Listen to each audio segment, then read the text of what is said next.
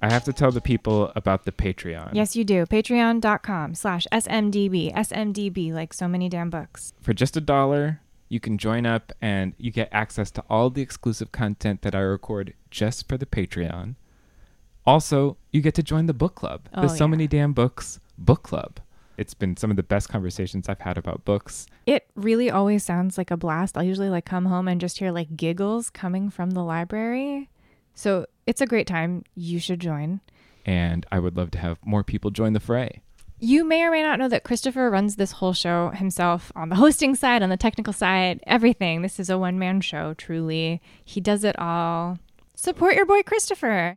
Even at the dollar level really helps. So join up. Patreon.com/SMDB. I'd love to have you. Patreon.com/SMDB. On with the show.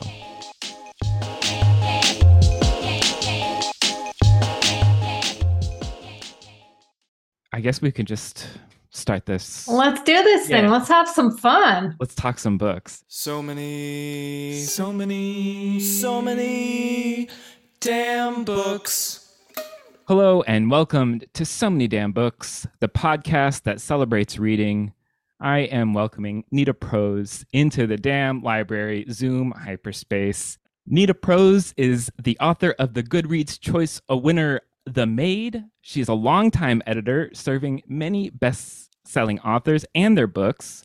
She lives in Toronto, Canada, in a house only moderately clean. I love that part of your bio. I'm sure you get asked that all the time. Nita, I'm so excited to be talking to you after a year of a runaway hit.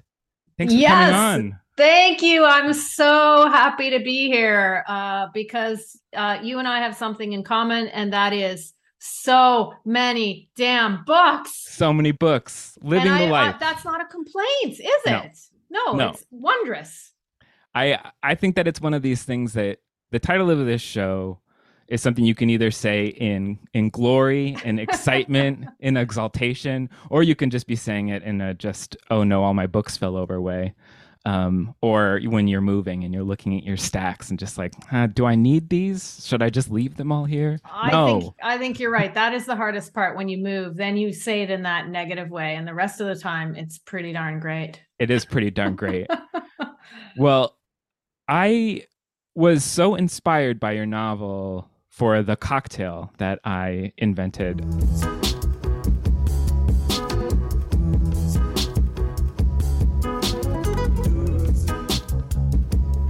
There's alcohol in many different ways wending through the MAID. And one thing that I love is that Molly likes Chardonnay. And I am not a Chardonnay drinker myself. It's not my favorite wine.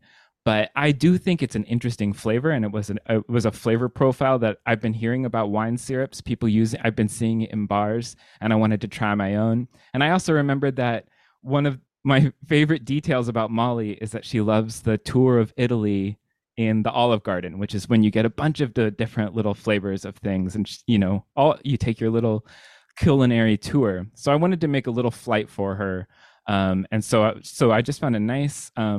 Not too buttery Chardonnay, and then I took some of that Chardonnay and made a Chardonnay syrup that I mixed with a blackberry syrup that I made, gin and lemon juice, and I shook that up, and it turned into this lovely pink color. The actual proportions will all be on the website, So Many Damn Books, and also you can find it on Instagram. And I'm calling it the Tour of Chardonnay in honor of the tour of Italy, because I think if I were serving this to Molly, I would give her a little side of the Chardonnay so you can, because when it's mixed with gin and sugar and blackberry, you sort of lose the Chardonnay a little bit. But if you take a sip of the wine right beforehand, you find that all those flavors in the cocktail. You know what? I think Molly would find it delightful. I would hope so. Yeah, that's what I would want her to say. Such a great character. I'm so excited to talk to you about her, and I'm so glad that she would find this drink delightful. I love it. I love a sweet, pink drink. Well, I'm with you on that. I do love a sweet drink, but I'm also with you in that I don't actually like Chardonnay all that much. It's not the highest wine on my list, that's for sure. But for some reason, I decided that Molly was going to love it. And then, well, and you were showing me before we started, you tried making your own version, I which did. I so appreciate you doing in this life of Zoom. I can't serve the cocktails to people anymore, but I'm glad that you took a shot.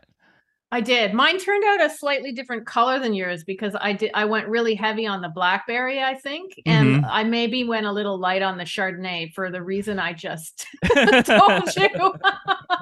But I assure you, it's nonetheless quite delightful. I'm so glad. Well, before we get to the maid and Molly, I wanted to talk to you about one of my favorite parts of the show, discussing the acquiring of books. What did you buy?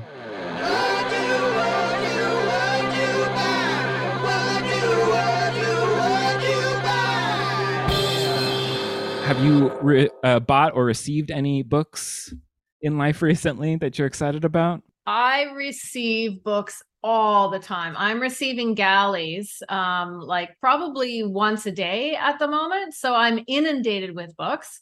And there's one I was reading this last weekend by Lucy Clark called The Hike. Mm. And I think it's coming out in 2023. And it's just a blistering thriller about these four, very dysfunctional women who decide they're going to go on and hike up a mountain. And some of them know what they're doing, and others have no idea and are worried about breaking a nail. Heaven forfend. Anyhow, somebody gets murdered on the mountain. Things go very, very wrong, Christopher. Very, very wrong. Oh, that sounds fantastic. Yeah, I love when people who don't usually go into the wilderness end up there. That's a fun subgenre. I agree entirely. I often think about the people around me and who I would invite on a zombie survival team. Okay. Yeah. Do they have those survival skills that are going to help me and my, compadres get us through the zombie apocalypse, or do they not? I maybe the nihilist is winning over sometimes, but when I see one of these zombie shows or a disease show, I sometimes think like, I hope I go in that first. They do not look like they're having a good time. I think based on what you just said, you're not on my zombie survival team. That's okay. You're up in Canada. We would have a hard time. I got a couple of fun things in the mail recently. I got Nothing Special by Nicole Flattery, and it's a book set in the 1960s about a teenager who gets hired to be Andy Warhol's typist in 1966. Oh my goodness, this is good already. That sounds. It's like a slim novel. I'm always fascinated by a historical novel that doesn't have to be 450 pages to kind of get into it. That you can just like evoke all of that so quickly. I can't wait to check it out. It's coming very highly recommended. And then I also got Priya Gun's a new novel, Your Driver is Waiting, and that comes out in February. The last Nothing Special comes out in July, so you can put that really far ahead on you can pre-order that. But this Priya Gun's book comes out this month in February, and they say it's a gender flipped reboot of Taxi Driver, which it doesn't mean much to me because I've never seen Taxi Driver, but the details of the plot that sounded interesting to me is that she's a rideshare driver who falls in love with one of her fares. And that's a great These are premise. Two great premises, one after the other. Yeah, I'm very excited to have added those to the stack to see if I ever actually get to read them, but I'm excited about getting to them because they seem great. Yeah.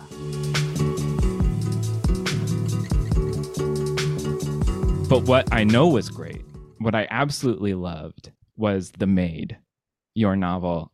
It totally took me by surprise. And I like to summarize books, but I also know that it is part of your job as an editor to do a lot of packaging and selling of books on your own. And I'd like to know about how you sold this book to people with your professional background. Did you immediately know how to sell this as you were talking to people? And can you also tell the listeners what the book's about if they haven't seen it somewhere already, which would be a surprise to me? Sure. Okay. Well, I'll start by saying what it's about. So the book features Molly, and she is a bit of a socially awkward hotel room maid whose world gets turned upside down when she stumbles across a guest in his bed. The only problem is he's dead. He's very, very dead. And unfortunately, very quickly, because Molly is a bit challenged when it comes to social cues, she's quickly pegged for his murder. And so she has to learn how to defend herself and come up with a community of people around her who will also help defend her. And I think this is a novel about, what it means to be the same as everyone else and yet entirely different. It most definitely is a whodunit. But again, it's a little bit different because the mystery can actually only be solved through a connection to community and to the heart. Mm. So that's what it's about. And in terms of, what I brought from my publishing experience, when I was sort of pitching this book or talking about this book, you know what? It is a very different thing to be a writer than to be an editor. When I'm editing and pitching as an editor, I know exactly what I want to say. I feel confident and grounded. I chose, a novelist's book for a reason. And it's because I understand it and I know how to elevate it and I know how to pitch it. I know how to talk about it. But when it comes to my own, it was an entirely different world. And I felt so unsettled by that change in a lot of ways. That being said, I credit my authors with teaching me over the last 20 years everything I ever needed to know about the craft of narrative. And I'm so grateful to have had so many authors allow me into their world building, into their experience, into their stories, because that allowed me to craft things, even though I still feel an utter lack of confidence all the time, that, have impacted some readers. And that is what an author always wants to do. Absolutely. That rings so true to me. I mean, and it's incredible to me that you did get, what an incredible self-made studied MFA, I guess. Oh, yeah. How long was this in a drawer? Not very long. I'm one of those writers who became a writer by accident, by the strike of a lightning bolt, a creative lightning bolt. So, I was happily editing. I also do ghostwriting of nonfiction. So in that way, I've always done some writing in the background. But I didn't have this grand ambition to okay, now I'm going to be a writer. Now I'm going to write a novel. That's not how it happened for me. I was in the London Book Fair in 2019, and this is an event that happens every year in London where editors and agents and publishers go, and we discuss upcoming manuscripts and our lists and what we're looking for and all of that. And I was staying at a hotel, and I went out to a business meeting. I came back, opened the door to my hotel room, and I totally surprised the hotel room maid who was cleaning it. And I remember her jumping back into a shadowy corner. And this is the embarrassing part. It doesn't get better with every retelling. No, it does not. Okay. She had in her hands my sweaty, disgusting track pants because I am a pig. I'd gone for a run that morning, and in my rush to go to this meeting, I had taken them off and thrown them in a mess on my bed. And she was making the bed and trying to fold up my clothes neatly and do all of those lovely things that a really good hotel maid does. And so that's what she's holding. And I'm looking at her. I'm embarrassed. She's looking at me. She's embarrassed. And I thought to myself, oh my goodness, it is such an intimate and invisible job to be a hotel roommate. She knew so much about me. She knew everything. She'd been cleaning my room for days. And yet I knew nothing about her. And it was one of those funny little moments that sticks in the back of your brain. And then I didn't think about it for a few days, but a few days later on my plane ride home, that's when that memory came back to me of that hotel roommate. And I suddenly heard a voice in my head. And this was the creative lightning bolt. It was Molly's voice. It wasn't my voice, which is all sloppy and like this. It was clean and crisp and precise. And I started to write down what I was hearing. And as it turned out, that was the prologue for this book. Oh, wow. People talk about those lightning bolts. Yes. And I believe in them profoundly, and I'm not a woo-woo person. I do believe that ideas have a flow, an ebb and a flow. And they, if you listen deeply, one is going to come to you, and it's up to you what you do with it. Are you going to let it flow down the river to somebody else, or are you going to, harness it and do something with it? So post lightning bolt, the engine of this novel is Molly's social situations. And this is a character who doesn't react to social situations the same way as other people. And so I'm curious about the craft of that. And she could be a cartoon, I guess. And I wonder how you tempered that. Yeah, no, that's an excellent question. So, I'm working within a tradition of the classic murder mystery, the Agatha Christie style murder mystery. And in that classic style, there are archetypes, or some would call them cliches, and I embellished upon that. I really stepped forward and into that at the beginning of the novel. I knew that they were archetypes. And the question for me was, can I start with a cliche in these characters? And can I then invest and have the reader invest in them to such a degree that by the end of the novel, they seem real. They seem like real, true, emotional beings who have complex worlds and are no longer just, cardboard cutouts. And that was my challenge, to see if I could do that. If I could start in one place and end in a very different place by the end of the novel. And in that way, especially with Molly, I could move the reader from a sense of not knowing her to a sense of living with her, as her, behind her eyes, in her skin. There goes my dog. And then, hopefully, by the end of the novel, the reader comes to love her. That really was my goal. Wow. That's a lofty goal. Because, I think that there's some characters that you really like, and that's part of liking them, is that they're just a likable character. But to love a character at the end, there's got to be something more at the base of that. Who are some characters that you love from your reading past?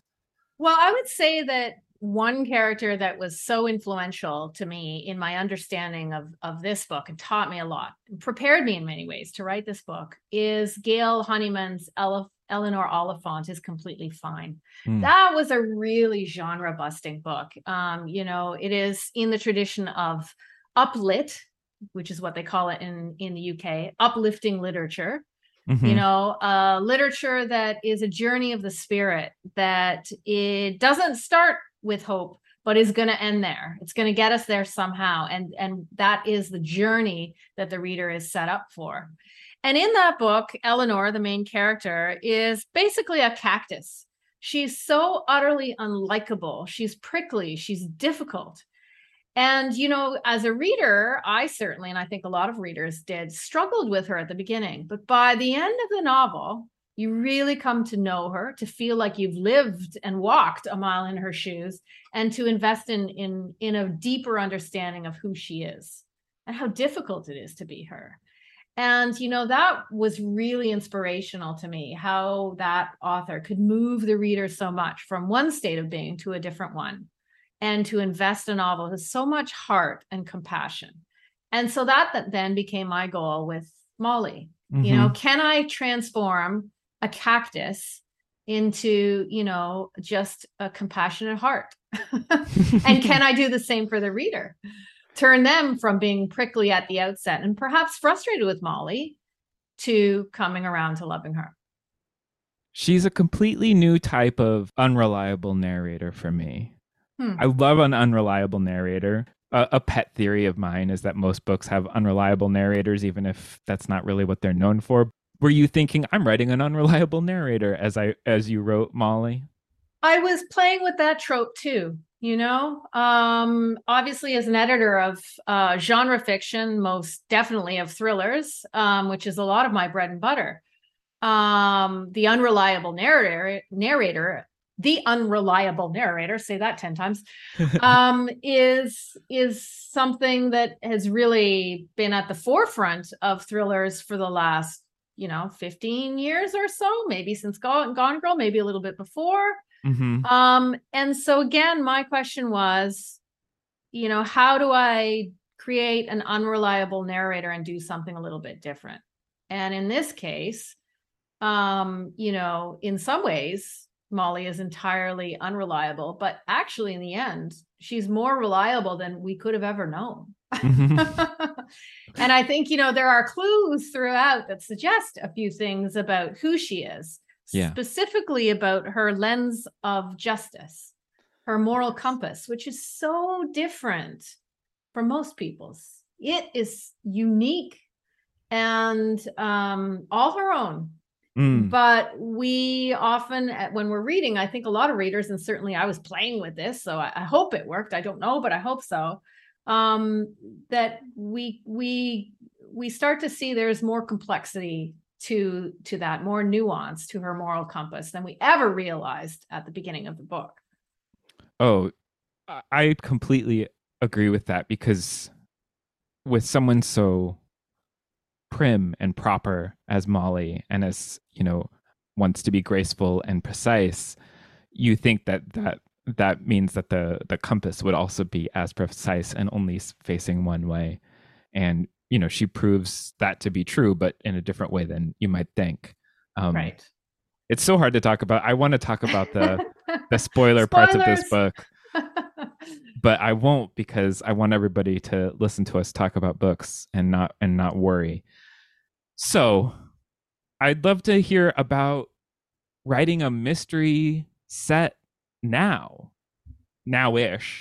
It seems like a hallmark of the current genre is to just like set things in the 90s, or even at the beginning of internet times. But it felt like you were really deciding, no, it's basically now. I think everything about this novel is hyper real. I never tell you what time it is. I never tell you what city it is. Mm-hmm. There's so much that I leave. I give you just the barest clues around, or contradictory clues, and I let you decide where you think this is happening. So, that's the sort of floating world that I wanted to invest in, where I start and I sort of create an outline of everything, and then you as a reader have to color the rest in, So in terms of time, you're right. There are a few clues that suggest it's now. There are cell phones, they get used. Mm-hmm. But in another way, there's a timeless, hyper real element to the Regency Grand Hotel and to Molly herself, to her grandmother, where, they have a universality that might extend beyond another time, or actually remind us of times gone past, times before. Mm-hmm. I love this idea of the hyper real. Are you going to stay in the hyper real? Is that where you want to keep writing? That's a good question. I don't know. I think sometimes what I write, my characters tend to be larger than life, and in that way, hyper real. There's certainly something in me that resists, filling in every line, closing every door. I want to do just enough and then let you as a reader complete everything. And for me, that's part of the fun. I see this, like the reader author relationship, truly as a partnership. I start, you finish. Mm-hmm. My book isn't done until it gets read, because I can't finish it. That's your job as a reader. Mm-hmm. And so hyperreality works well that way, because it allows you to bring your experiences, your knowledge, your wisdom to the fore and really complete the picture, whether that's a descriptive picture, a narrative picture, or a character picture. Mm. So I think, in terms of how I see this, in some ways, this novel is more like a Wes Anderson film, say, than a police procedural. Right. It's Anderson, not necessarily Scorsese. Right. Exactly. Yeah. That speaks to me. Into my personal aesthetics. So that could be why I so found myself drawn to the book.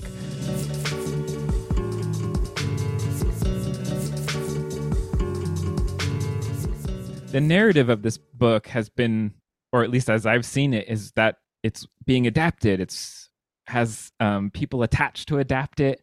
And I'd love to know where you are in that, what you can tell us about what you're doing there, and if you're involved at all, if you've just been able to give the car to somebody else and say, drive away.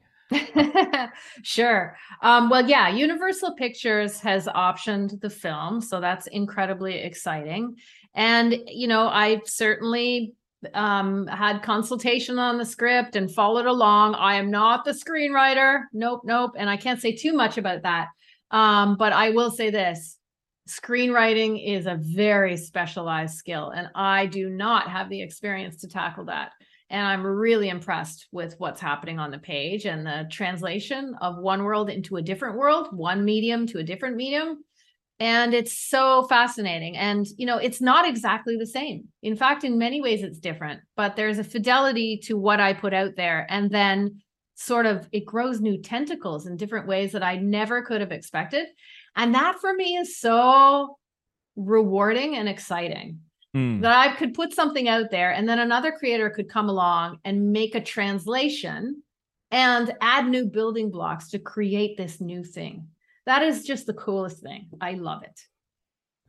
As you've begun reimagining with these people or reading their imaginings and then having that in your mind, how's the fidelity of your original imagining? Can you still conjure how that all looked and felt when you were just sitting there with Molly and it was just you and her? I can. Yeah. It's like those two things exist in two compartments. It's like two alternate universes. So the universe that I created remains exactly the same, and I can call it up. I can feel it right now. I can remember that feeling of sitting and discovering that character or moving through a scene with her and trying to see as her. And yet then when I turn and think about the screenplay, it's slightly different world. It's a little bit more comic. It's got deep darkness that I think is even darker than the book. There isn't that lightness that I always try to balance. And it's a different universe. It's related, but it's different. And that to me is profoundly exciting.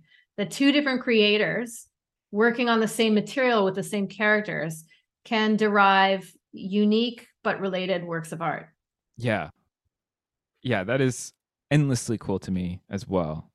I'm one of these people that just wants to see a bunch of different things of the thing I like too. Yeah, exactly. I don't mind if something is not quite right. It's still interesting.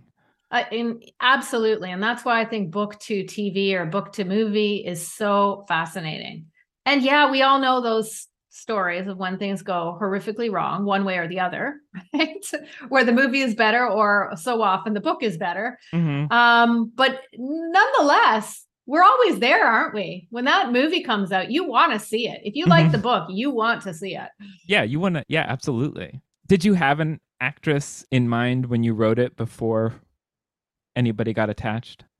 Not really. The one character that I had always sort of cast in my mind's eye wasn't Molly so much as it was the manager of the Regency Grand Hotel where the book is set. And he's a very officious little man. And in my mind, he's Stanley Tucci. Well, wouldn't that be great? It would be okay.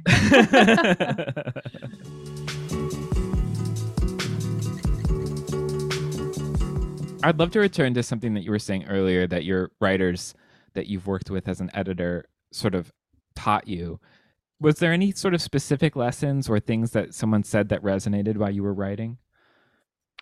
I got a lot of good advice from some very experienced writers, and it was more about that psychic battle that every writer gets involved in. It was so shocking for me, which really, I feel stupid saying that because I'd witnessed it over and over with my authors so many times. Their feelings of vulnerability, their feelings of blindness on completing a draft when they'd say, I have no idea. I don't know what's going on. I don't know what I just did. It probably sucks.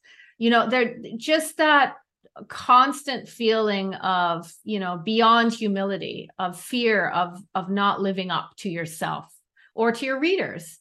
And, I've been in contact with that for years. I've mediated around it for years. And yet, when I became a writer, oh my goodness, it was that lesson of knowing something intellectually and actually experiencing the depths of it yourself. Oh boy, I really did feel that difference.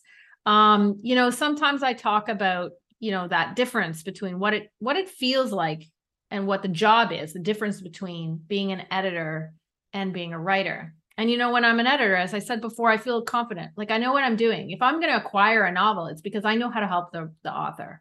But when I started writing, and still now when I write, I feel a certain level of trepidation, blindness, uncertainty. And for me, I liken that to being, in front of a maze, a labyrinth. So the writer, she's standing in front of the labyrinth, and her job is to get through that maze and out the other side to the end of the story. And, when you're right there in that maze and you turn left, and you don't necessarily see that if you make one more wrong turn, you're going to end at a dead end and your story is going to go nowhere. And you could have wasted 6 months doing all that writing for no good reason. But an editor can stand outside on the ladder and look down, see where you're going and go, oh, honey, don't turn left. There be a dead end monster. Go the other way. Mm-hmm. But when I was down in the labyrinth myself, wow, did I ever feel that feeling of vulnerability, that feeling of not being quite sure where I was going. And for me, the solution to that was constantly asking myself questions about why I was doing the things that I was doing narratively. Could you trust your editor? No.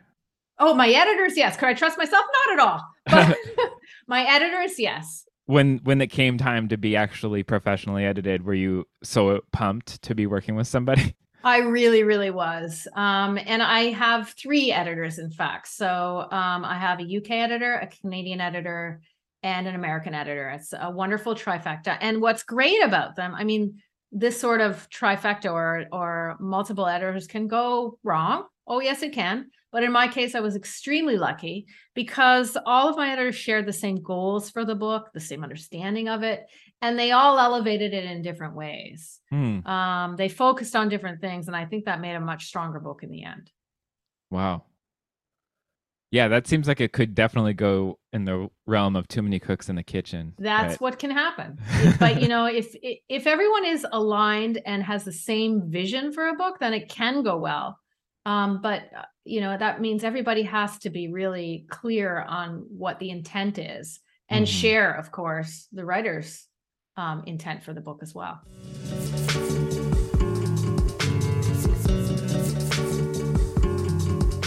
So we talk on the over a year since the book has come out, and it has become this. So many people have read it. How has it been watching this thing come out and be so embraced? It's just shocking. Honestly, I pinch myself every day. It's so heartening to see people respond that way. And of course, that's what every writer wants. And there's also a certain sense of pressure when you're a debut novelist that, you're going to have that sophomore book come out at some point. You better get at that. So there's that too, that intimidation that all writers who are new go through. And now it's my turn too. But it has been so wonderful to be able to let go of this thing I wrote and for it to belong to everybody else but me. And that has been liberating and magical. Have you been surprised at any specific responses, things that are coming up that you're like, well, how did that come to you? Yeah, for sure. I guess the number of people, I mean, I get notes from people literally every day saying how they identify with Molly. She's such an unusual character that I didn't think that so many people would see themselves in her. And it's funny because I didn't see myself in her when I was writing this book. I only saw myself in her once I was finished and realized, duh, Nita, like look again, like look a little closer, geez, like I'm a perfectionist in some ways. Yes, I am. I've eaten the same thing for breakfast for, 40 something years. I need my desk around me to be clean every day. Otherwise I cannot focus on my work. I have also gone through my fair share of frogs who, didn't turn out to be princes. And I think all of these things that I'm talking about are actually universal experiences. And moreover, the feeling of not belonging, of feeling socially awkward in a circumstance, of feeling like a misfit, of an outcast, or feeling invisible.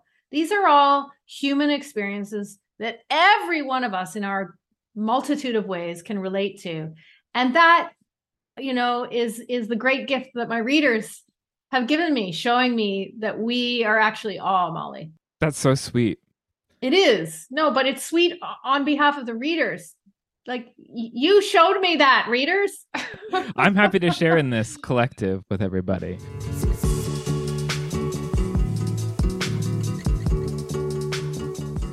You brought me a mystery that is also extremely interestingly and complexly put together. It's not really a mystery as most people think, even though it deals with the most famous mystery writer of all time, The CHRISTIE Affair by Nita de Gramont.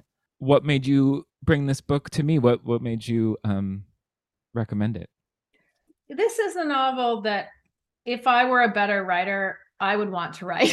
So, I have so much profound, the best kind of envy for this book. I think it's exquisitely written, deeply imaginative, coming from the angle of the facts around Agatha Christie and her life, and imaginatively creating a fiction around it that speaks so deeply to women's experiences at a certain time in history, and it's from the point of view of Agatha Christie's husband's mistress.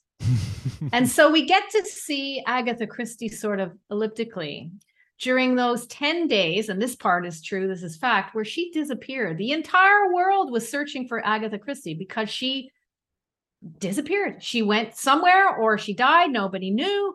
It was, is this a hoax? Is she doing this on purpose for publicity? 10 days later, she was discovered, and she never wanted to talk about what happened to her in those 10 days. And Nina very gracefully and brilliantly evokes those 10 days and a whole, reason behind why she disappeared that is so profound. Mm-hmm. And beautiful. And I love, there's a quote on the back of the edition that I have from Janice Hallett, who's, of course, the best-selling author of many mysteries, 3, I think now, including The Appeal. And she says this about it, and I thought this was really smart. She says, an inspired tapestry of fact and fiction places the story perfectly in its historical context. The result is a novel that literally out-Christie's Agatha. It does.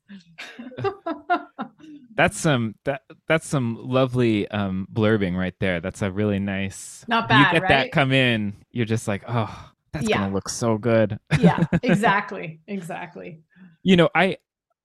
I'm fascinated by this time when I heard of this Agatha Christie disappearance, and I think it captures a lot of people. There's a couple movies, there's a couple other novels that also fictionalize this time, but I think that this one, and I think the reason why it's captured so many people is because it is so well. First of all, it's from the really unexpected perspective, even though it is, I think, so brilliant to be able to witness her and not have to embody her. Yes, exactly. So she remains in some ways a kind of mystery. Exactly. Yes. Yeah. I think that's so important to the enjoyment of this book, is that you get to see these little moments of Agatha Christieing around. And they're like these little morsels that you get to pick up rather than you're just in someone's trying to evoke a mindset that isn't theirs, that I think would be extremely hard, because we've been walking around Agatha Christie's mind in many novels now for many years, especially if you're picking up this one. Very, very true. I think you put that really well. Are you an Agatha Christie fan? I feel like you must be. Of course. Absolutely. When did you start reading Agatha Christie? Oh, I was probably about 12. It's one of those novels that I would have found in somebody's shelf and thought, oh yeah, I'll read this. And then suddenly became addicted and wanted to know, are there more? Lo and behold, there were a few. There are a couple more. There were a couple. So yes, I think I've read most of them, if not all. And they've just formed a kind of sort of a base understanding for me of what a really good classic mystery can do. Something that I deeply admire about her craft is her ability to nail a character in like 3 words. That's the economy of language, what she does to create those outlines so quickly and so deftly. So we feel like we know that that cast of suspects there, that is an art form that really cannot be underestimated. She was a master. I think that is so much of her lasting appeal. And also, she kept coming up with very cool ways for people to want to kill somebody and try to kill them, which is a funny thing to be a master at. It is. It's a crazy, wild, weird, imaginative power, isn't it? So I love that we got to meet her as it might have been like to be around her. I really felt like de Gramont captured this essence of her, which I think was my absolute favorite parts of the novel.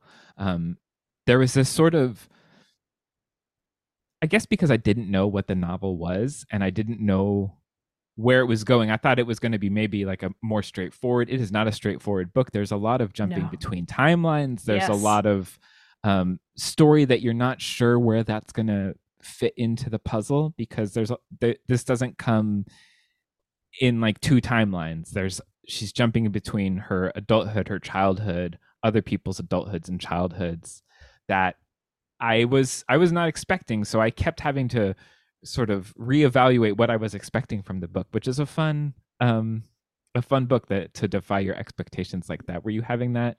Absolutely. And the sophistication of that pursuit, that is a very, very high dive. And that's the reason why I think this book is so spectacular.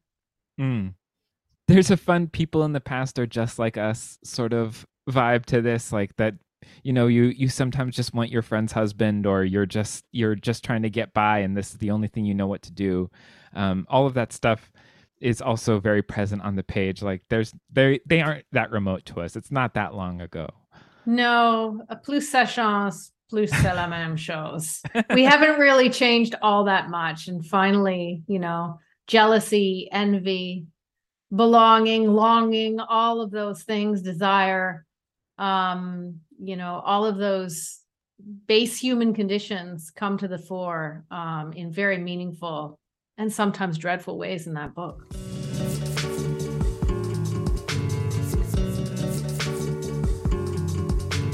One of my favorite Agatha Christie facts is that someone put all of her books into sort of a word frequency sort of measure type of thing. And they realized that like as she got older, she started using a smaller and smaller vocabulary.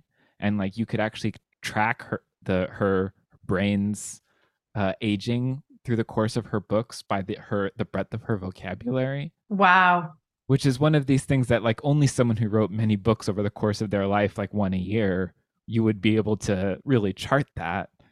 But what a weird thing that you can tell from someone's output, that's that you can see the picture of their brain that way. I don't ever want anyone to do that to me. I'm going to put that out there right now. Don't do that. Okay. If I ever have more than a book, please don't do that.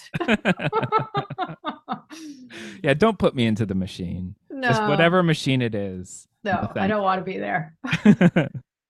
How did the book cross your desk? What are you just reading anything that has Agatha Christie involved, or were you reading Nina de Gramont books before?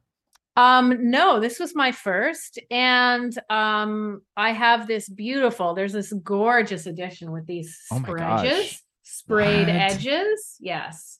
So this is a gorgeous foiled edition that just has this Art Deco flair on the front. And so when I was on tour in the UK, I went into a bookshop and saw it there. I knew it was already a bestseller, but I hadn't read it yet. And the package was so utterly arresting. I'm like, I must have this. I've heard a lot about this book and I want to read it. But this package is incredible. It is so lush and gorgeous.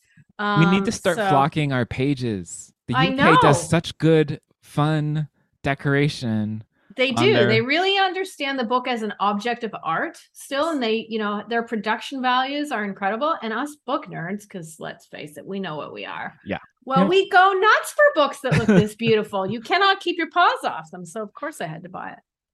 That's great. On tour, just too beautiful not to pick up.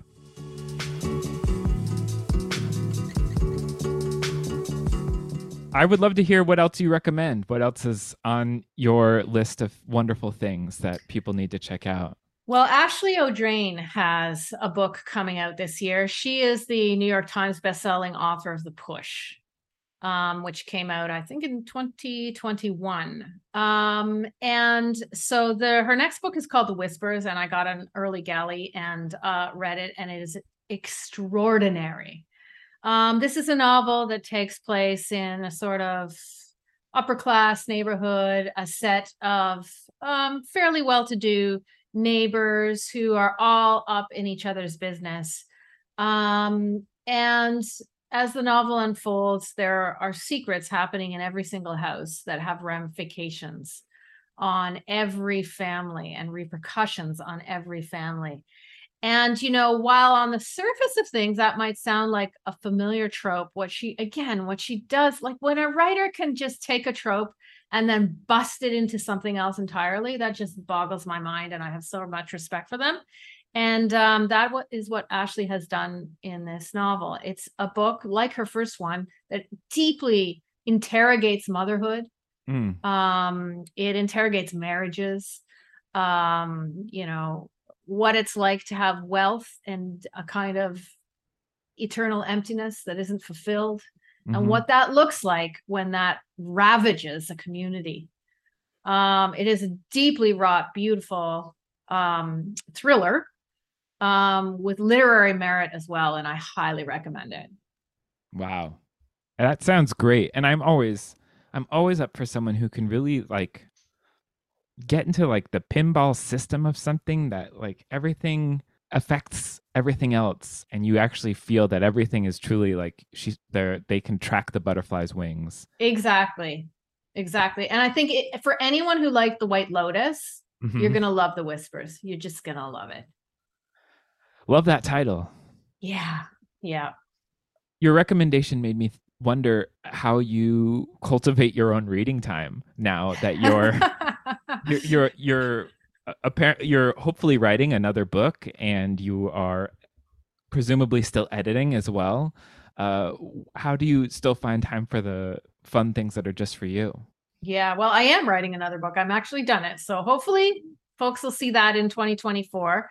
But I'm a voracious reader, crazily voracious.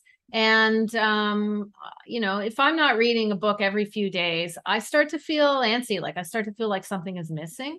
I think some people feel that about TV series. If they don't have a good series on the go, they feel, well, that's how I feel about a good book. I really need a good one to always be taking me through as a sort of escape from reality, whatever that means. It can be a very dark novel or a very literary novel or a very fun novel. But I need that avenue that takes me out of, this reality and into another. And yeah, I read all the time. I mean, it's not unusual for me to read a book every 1 to 2 days. That's so great. I completely agree. And I know that weird feeling, that sort of unsettled feeling. And sometimes I have a trouble recognizing what's going on, and then I realize, me too. And sometimes I forget. There have been periods of time where, for whatever reason, I've put down books for a bit, and I feel itchy suddenly, and I'm like, what's going on? Something is missing. What am I? And then I realize, you're missing reading. Go find yourself a book that you're gonna like. Make sure it's one you're gonna like, and pick it up again.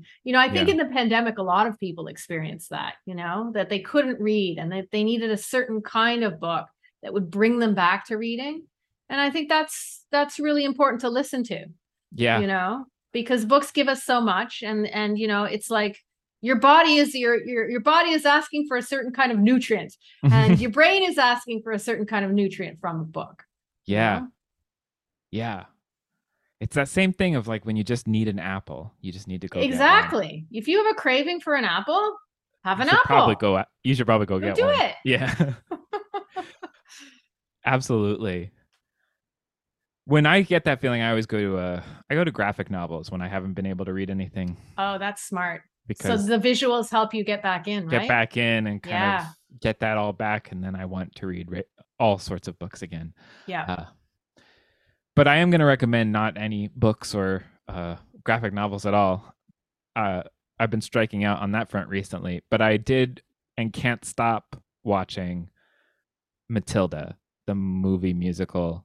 I love it so much. I was expecting to really love it because I loved the stage show, but I didn't expect to have like this weird out-of-body cathartic experience for basically like the entire 2 hours of the movie. But that's how it felt. And I think it's partially just loving Matilda the book so much as a kid. Wow. Yes, of course. And then all the other things on top of that it's great songs, and this kid is just unreal fantastic, and all the kids are. And so your heart is just sort of like beating in your chest for them too. Like, oh, you talented kids.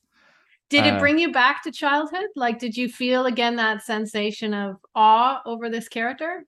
I think yes, but I think I also just sensed the tragedy of it more. And every book you read as a kid is some mistreated orphan who's gonna make it through somehow. But as an adult, when you think about the systems that have created mistreated orphans, and you know so much more about the horrors of the world, and then you read or watch or listen to and experience Matilda, it just takes on a different sort of valence and power. And really, all of the dancing is fantastic. Songs are great. But if you are in a mindset that if any of this is resonating with you, it could also, cause a true full out of body experience, which I also recommend. I haven't been able to stop listening to the music, although I listen to the Broadway show, not the Netflix recordings, because you have to decide to draw a line somewhere, I guess. Absolutely. Well, now you've convinced me. I'm going to go check out Matilda. Yeah, I mean, you have to be on board for a bunch of kids singing, and that is not always people's favorite thing. But these are great kids and good singing. So great. Yeah. And I also just 100%, if for some reason you haven't already picked up the MAID and read it and experienced it and met Molly, that is my also recommendation. Is I just loved your book so much, and I thank you for it. It was great to meet her. I hope if I don't get to meet Molly again in another book, which I can understand if you don't return to her. Well, I've got some good news for you. Is there more Molly? There's more to come. Oh, that is great. Well, then I am so excited to hang out with her some more, because she's really a memorable character that I really did come to love. So mission accomplished. Thank you so much. And to the people out there in listener land, you know what I'm going to say, or maybe you don't. Maybe you're just listening to this one, in which case they're all like this. Go and listen to SoManyDamnBooks.com. There's 196 other episodes you can listen to. I also put all of the books that we ever mention on there, so you can, if you're like, what was that title? You can go and click on that episode and see every book that we mentioned. And I also have a patreon.com/smdb. If you want to give me money, I put extra stuff on there. And go buy Nita Prose's book. Thank you so much, Christopher. Thank you.